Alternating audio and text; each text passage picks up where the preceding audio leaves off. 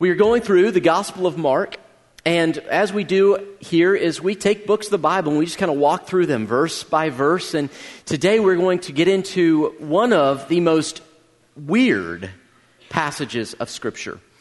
Next Sunday, we're going to read some of the most challenging but important words that Jesus ever spoke. And here's who I want to be here next week. If you have ever known someone who has been divorced, or if you yourself have experienced the pain of divorce, and you kind of wonder, well, what does God say? And is there life after divorce? And what do we do? And how do we deal with prickly passages? I want to invite you to be here next week and bring someone who needs to hear this as well, because we're going to look at what Jesus says. And here's what I think will happen for many of you in this room. You will go away with greater clarity and more encouragement that there is life even after moments where we fail or others fail us. And so that's next week. We're going to be getting into that, so you do not want to miss our time next week. Now, today, I want to begin our text this morning with a question. And here's the question. Let's see if I can get it up here. What makes a great worship experience? What makes just an awesome, life-changing, transformative worship experience? Now, you don't have to give any answers, but let me put some up on the board. Maybe you wouldn't put some of these up, but maybe someone you know would. Some people would say, well, a life-changing, great worship experience, it's all about the singing. And by the way, didn't Paul and the team do a great job leading us this morning in our worship time? Yeah, that's good to thank them. Some would say it's the singing. And then depending on your tradition, some would say, no, it's not the singing, it's the music. And then others might say, well, it's not even the singing or the music, it's well, what about this one? You know anyone who defines a good worship experience by how new or old the songs are? And unless it was written last week, it's not good. Or unless it was written before Jesus walked the earth, it's not good. And so we sometimes say it's a great one, or it's not, because it's new or old songs. Or other people might say, well, communion. And I love how Seth led us through that moment of remembering the life, the death, the burial, the resurrection of Christ, and now the victory we have in Him. So some would say, well, it's communion. And then others might say, well, this is what makes a great worship experience. Because like Mitch said, some of us were just tired. We need coffee, and we need good coffee. That's why some of you bring your own coffee. How dare you defile our place with someone else's coffee, but you can do it anyway. And then others in here, you say, well, no, it's not any of those things. It's just that it ends on time. That's what makes a great worship time. I got news for you. Today ain't going to be a great worship time then, okay? For others, it's going to be, well, did someone give their life to Jesus and identify with Him in baptism? That's what makes a great worship experience. Still others, it's going to be childcare.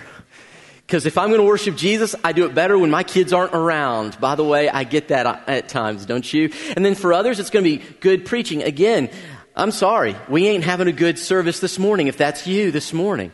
For others, then, it's going to be, well, it's going to be the lights and the visuals, and maybe at some places it's the fog machine or it's the disco ball, wherever you go.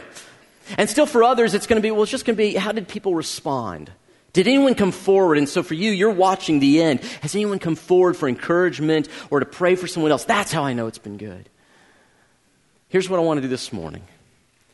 I want to show you from the text before us what makes a great worship experience.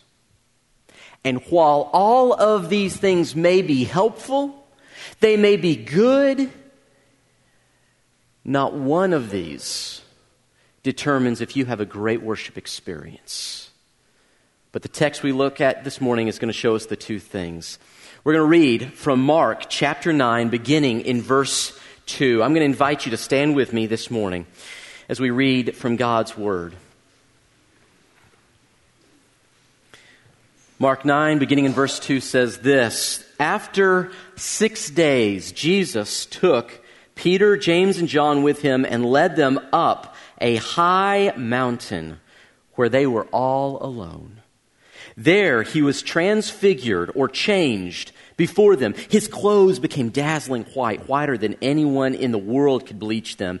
And there appeared before them Elijah and Moses, who were talking with Jesus. Peter said to Jesus, "Rabbi," which means teacher, "it is good for us to be here. Let us put up 3 shelters, one for you, Moses, and Elijah." And I love this little statement. He did not know what to say. They were so frightened. Then a cloud appeared and enveloped them, and a voice came from the cloud, "This is my Son, whom I," say this word with me, "love. Listen to him." Suddenly, when they looked around, they no longer saw anyone with them except Jesus. And verse 9, as they were coming down the mountain, Jesus gave them orders not to tell anyone what they had seen until the Son of Man, that's just a title for Jesus, had risen from the dead. This is God's word. Let's pray together. Father, I pray that this morning you would show us what it means to experience worship, so that those of us who perhaps have been part of your church for decades would see the new depths of relationship and joy that can be found with you. Thank you, Jesus, for revealing yourself to us. It's in your name that we pray to the Father. Amen. Go and grab your seat. So here's the scene. Jesus has just asked them in the previous chapter, "Who do people say I am?" And they have declared, Peter declares, "Jesus, you are the Son of God. You are Christ. You are Messiah. You are the King. You are the King of all kings." Chapter 8 and now into chapter 9, this is the hinge point, the culmination of the entire Gospel of Mark. Everything from chapter 1 to this point has been leading up to a literal and a figurative hill of saying, this is who Jesus is. And Jesus takes them up to this high mountain. Now, no one knows for sure, but we think it may have been Mount Hermon.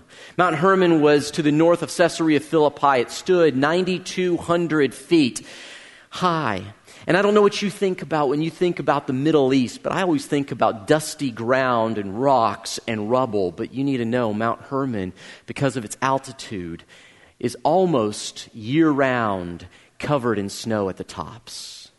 And Jesus takes his followers up for some time with him. He takes 3 of his closest followers and he takes them up there for solitude time. Now here's the thing, whenever we read the Bible, there are stories that you read, that I read, and haven't you had these moments where you read something and you go, boy, I wish I could have been there for that. For instance, I wish I were there for creation. Let there be light. How incredible. Or I would have loved to have been there when God, through Moses, parted the Red Sea and the Israelites went across on dry ground. I would have loved to have been there. And this is one of the moments I would have loved to have personally witnessed. The transfiguration of Jesus. And that word transfigure, the Greek word is metamorphosis. It's the idea of a butterfly going from a caterpillar to a butterfly, that something is changing. And I wonder, what did the disciples see in the moment where Jesus split the skin of humanity and his divinity just overflowed, spilling out in eye-popping color, where they go, wow, that's this moment. And can you imagine what it would have been like for Peter, for James, and John? What did they see in that moment? See, one of the things that we have to remember is in the incarnation. By the way, that word incarnation is just a fancy word that describes Jesus' full divinity, full godhood, and Jesus' full humanity, that he is fully God and fully man.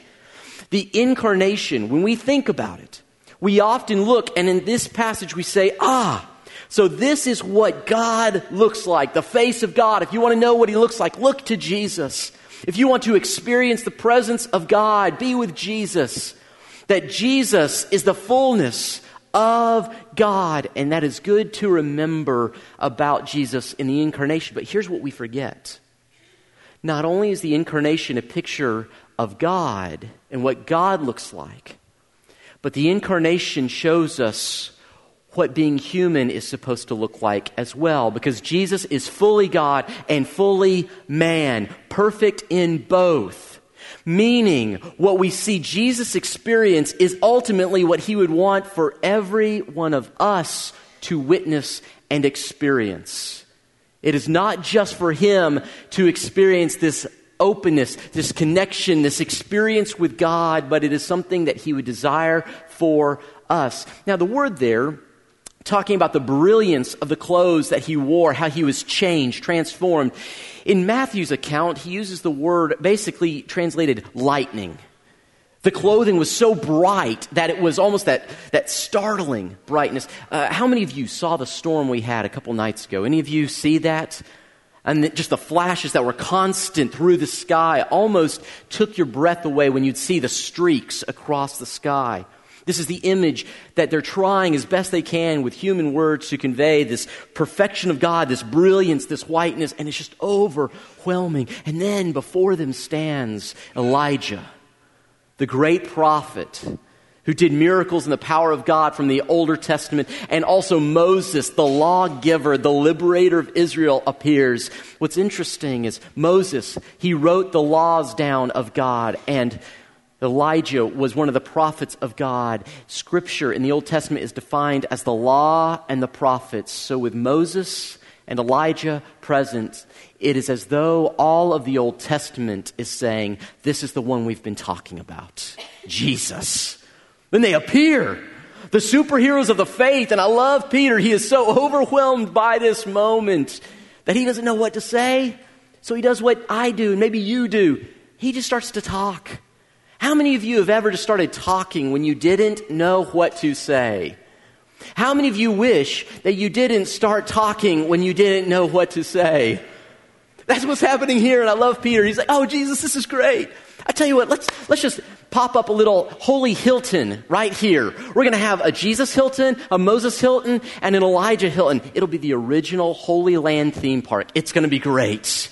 And people can come and they'll visit. Like if they have a question about the law, they'll come talk to Moses. And if they want to see a miracle, they'll go say, hey, Elijah, whip one up and he'll do something. And if they want to hang out with you, then they can be with you. Won't that be great? And I love how he doesn't even think to say, hey, let's put up 6 little huts. It's only 3. I mean, it's like, what about he, James, and John? Are they just going to like bunk with Jesus and Moses? And all? I don't know. But he just is so overwhelmed by what he is seeing. He doesn't know what to say, and he just starts talking. And then a cloud appears. And these are good Jewish boys. They know what the cloud always represents. In the Old Testament, when the cloud would come down on the tent of meeting, the place where Moses would go to be with God, the cloud was the presence of God. He had come near. When Moses went up on Mount Sinai, the cloud and the covering came as well. They know that this is not just some fog. This is the symbolic physical presence of God coming near. And to keep any questions from their minds, a voice speaks. This is my Son, whom I love. And if you love him, listen to him. And they're like, wow, this is great. You say, what does it take to have a great worship experience? You'll notice what is missing from this text. You'll notice that there were no songs sung, as beautiful as singing may be. There was no building that they met in, no padded chairs, no Starbucks coffee. I know you think it's from heaven, but it really ain't. There was no big altar call. There was none of those things, yet they worshiped so much that Peter's like, I don't care what is down below. I don't want to leave this place. I just want to be with you. Here, if you're taking notes, what makes a great worship experience? Number 1, Jesus is seen and celebrated. Jesus is seen and celebrated. Friend, listen, if you go away feeling better about yourself today, but you don't see Jesus more clearly, you may have had a self-help pep talk, but you have not worshiped. Worship is always about seeing and celebrating Jesus, getting a picture for his bigness, his beauty, his splendor. That if you want a great worship experience, you lean in to see and celebrate Jesus. But that's not all that happens for a great worship experience. Because you notice that although Peter wants to stay on the mountain, verse 9 tells us Jesus doesn't even mention what he's going to do. It's just like Peter's talking. Jesus is like, yeah, keep talking. Let's go. And where does Jesus take them? Back down the mountain. See, it's not simply that you see and celebrate Jesus. True, authentic, life-shaping, life-changing worship is not simply that you see and celebrate Jesus, but authentic worship always leads you to fulfill God's mission. If you go away from here and you have an emotional experience, you're like, oh, that was beautiful. Oh, it was so wonderful. Maybe you're crying. Maybe you're jumping for joy. Maybe you have one of those attaboy moments, attagirl moments. You're just like, yeah. But if it doesn't lead you to leave this place on the mission of God to see a lost and broken world restored to Him, if it doesn't lead you to that, then you had an emotional experience, but you did not worship. Isaiah, one of the other great prophets, we're told he sees God high and lifted up, and as a result of that, he goes out proclaiming the message of God to the people that God has sent him. Whenever people would encounter Jesus throughout his ministry, their encounter would be so great that they then could not help but tell others about Jesus. The woman at the well, come and see the man who told me everything I've ever done. Could he be Messiah? That if you have seen Jesus clearly, you will be sent by Jesus to reach people through mission. This is what true worship looks like. Now, as soon as I say that, you say, well, now wait a minute. How do we get that from this text? Well, you see, as soon as this event happens, Jesus carries his disciples down the mountain, walks with them, and immediately he comes upon a situation. Some of his other followers, the ones who did not go up on the mountain with him, are embroiled in an argument. There's a man, a father, whose son has been demon-possessed, and he came to the disciples and said, can you help me? They tried to cast out the demon, but could not. So now the dad is mad. He's frustrated, saying, well, why not? You have the religious leaders who are gathered, and they are taunting the followers of Christ because they can't do this. And so Jesus shows up, and the man looks at Jesus, and you have that incredible encounter where the man looks at him and he says, if you can, have pity on my son. And Jesus says, if I can? Everything is possible for those who believe. And the man utters those famous words, I do believe. Help me overcome my unbelief. And Jesus heals the boy. The demon is gone. Now, after that encounter, Jesus goes into a house with his followers and they say, what's up? Why could we not do what you just did? And it's important. Jesus says, this kind only comes out. This situation is only overcome. This experience, this challenge cannot be met except by prayer. Some manuscripts will say much prayer, and others will say by much prayer and fasting. Now, here's the question. Does Jesus in that text respond, oh, the reason you couldn't do it is because only I can do it? No. He doesn't say you can't do this. He does not say that you will encounter things for which God is incapable of working through you. He says the difference between what you could do and what I just did is not internal ability, but it is time with God. That worship precedes mission. That celebrating Jesus, seeing Jesus always precedes mission. That you have to be filled before you can be emptied. Let me give you an illustration. This is a sponge. Have you ever seen a sponge before? Now here's how this works. All right, simple illustration. You are a sponge. You understand that every day you are absorbing content. Intentionally and unintentionally, young people, this is why what you watch and what you listen to matters. You may not know it, but it is coming into you. Older people, this is why what you watch and what you listen to matters. It is changing and influencing you. And so we are daily being filled with something. But notice this. What we are seeing is that worship is seeing and celebrating Jesus, that we come in and we are filled up. But before we can be refilled, we have to be emptied out. That there is room only insofar as we empty out. It's one of those things, you say, well, I just want more of Jesus. You come in, you have an experience, maybe your own quiet time and experience. Something happens and you say, this is so great, I just want more, I want more, I want more. And Jesus is saying, I will give you more once you let go of what I've already given, once you go on mission. Have you noticed the people who live for Jesus Monday through Saturday tend to worship the best on Sunday? Because they have emptied themselves. What he has given, they have now given. And they come in saying, yay, God, I saw him move. I saw this situation. I encountered something I couldn't do, but by the power of God, something changed. Or this was a heartbreaking moment, yet God sustained. This was a challenging situation, yet God met it. They come in, and they do not come in saying, I am deflated, I am empty, I need someone else to fill me up. Rather, they're saying, man, I need more of this. Let's get going. There's a world that needs this. Celebrating and seeing Jesus and being propelled on mission. You know that you have worshiped God. Now here's the question. Let's get real practical. How do you do that? You say, well, okay, Josh, that list, if you're saying those are not necessarily the things that somehow make it good, then what can we do? Okay, I want to get real practical. Let's just look at what Jesus did for his worship time. Are you ready? The very first thing, number one here, is prayer. Let's go back to Mark chapter 1. I want you to see this. Jesus' ministry begins. Mark chapter 1, he is doing miracles. People are excited, and they begin to look for Jesus. Early one morning, they come, they're looking for him. But they can't find him. The Savior of the world has come, and we lost him.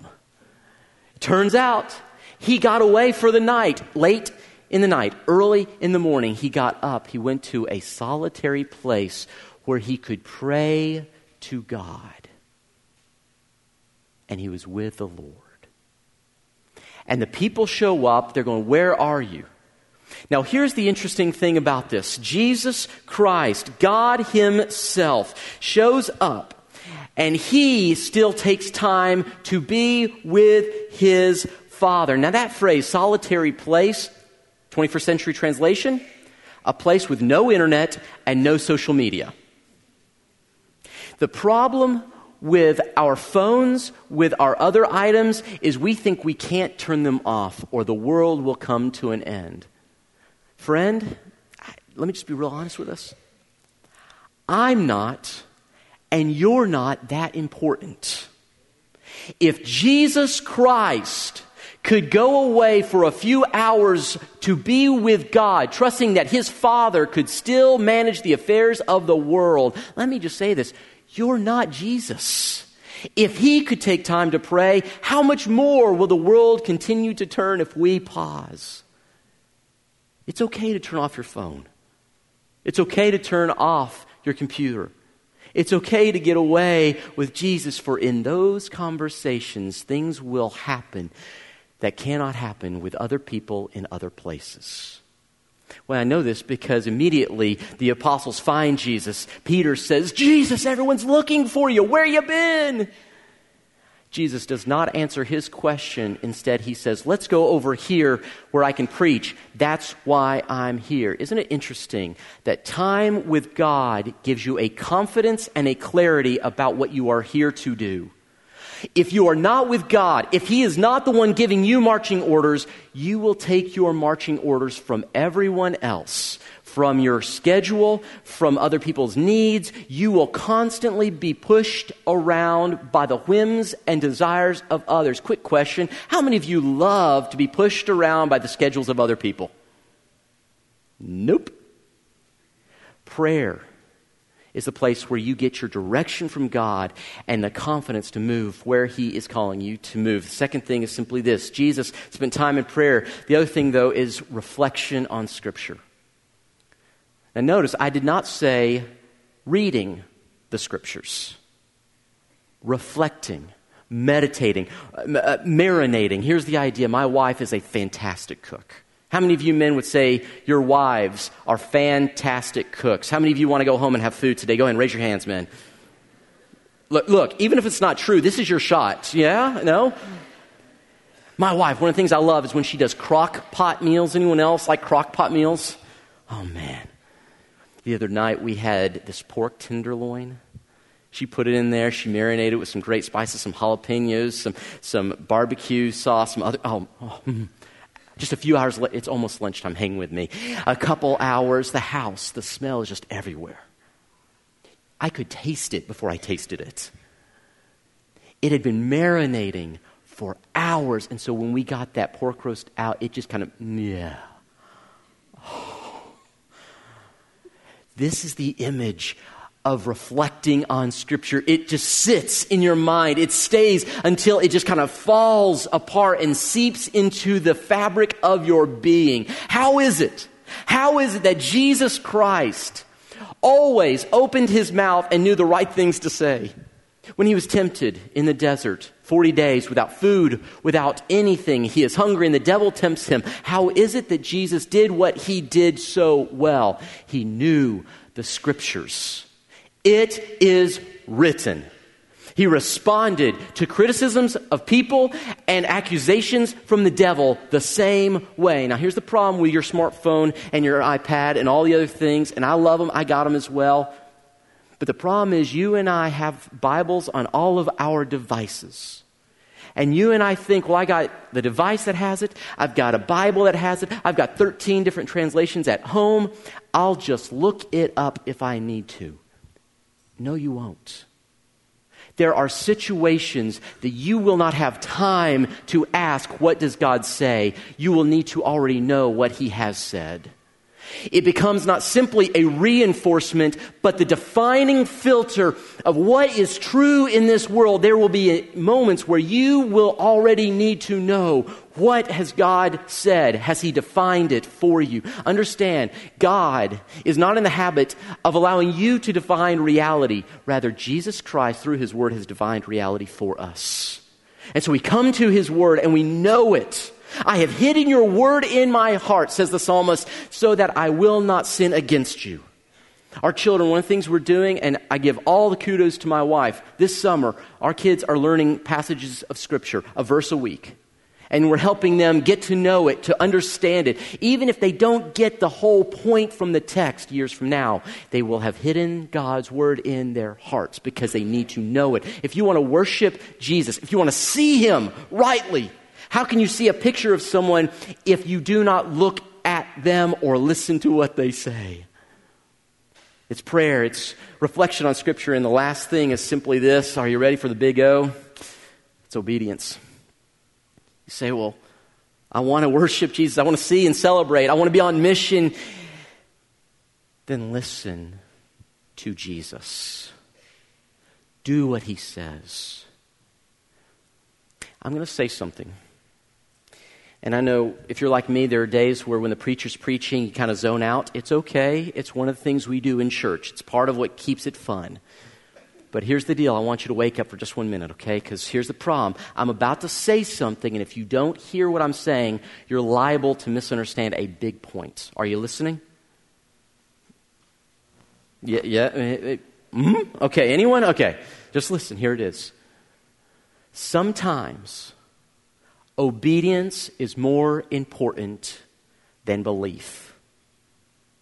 I'll say it again. Sometimes obedience is more important than belief. Here's what I mean. There will be times that the Lord will tell you to do something and you don't know why. In fact, it doesn't make sense. So that friend, that person here in the office, at your place, at your gym, wherever it may be, in your school, God says, I want you to befriend that person. You're like, have you met that person? The devil himself would not be so-and-so's friend. And you've seen how everyone who tries to engage with that person, 30 seconds later, they're gone because that person runs them off like a porcupine. God, you don't know what you're talking about. I can't do that. He says, no. You do what I've told you to do. Trust me. And here's what happens. As you obey, you will begin to see things that you can only see on the other side of obedience. You will believe things about God that you can never understand without first obeying God. Did you know there are some things that you will never know about your daddy God until you simply obey him, even when you don't understand why? A child who's told don't play in the street may not understand it until later, but in obedience, the child avoids pain and finds life. Obedience is a prerequisite to worship. Here's the thing. Some of you say, well, I just want to know the will of God. Friends, right now, you know 2 or 3 things that he's already told you to do. Why would God tell you a 4th thing if you and I are not willing to first do the 3 things he's already told us to do? Obedience. That we pray, we reflect, we obey, and as we do, in those moments, you will meet God, not on a mountain, but the realness of Jesus will become apparent to you, where you see him and you celebrate him, and then you are ready to run on mission. Here's the good news. You do not need a mountain to meet with Jesus. You just need a moment to meet with Jesus. And tomorrow morning, when you wake up, you grab that cup of coffee, you grab that Diet Coke, you grab whatever it may be, you get in your space, you find your place, and you...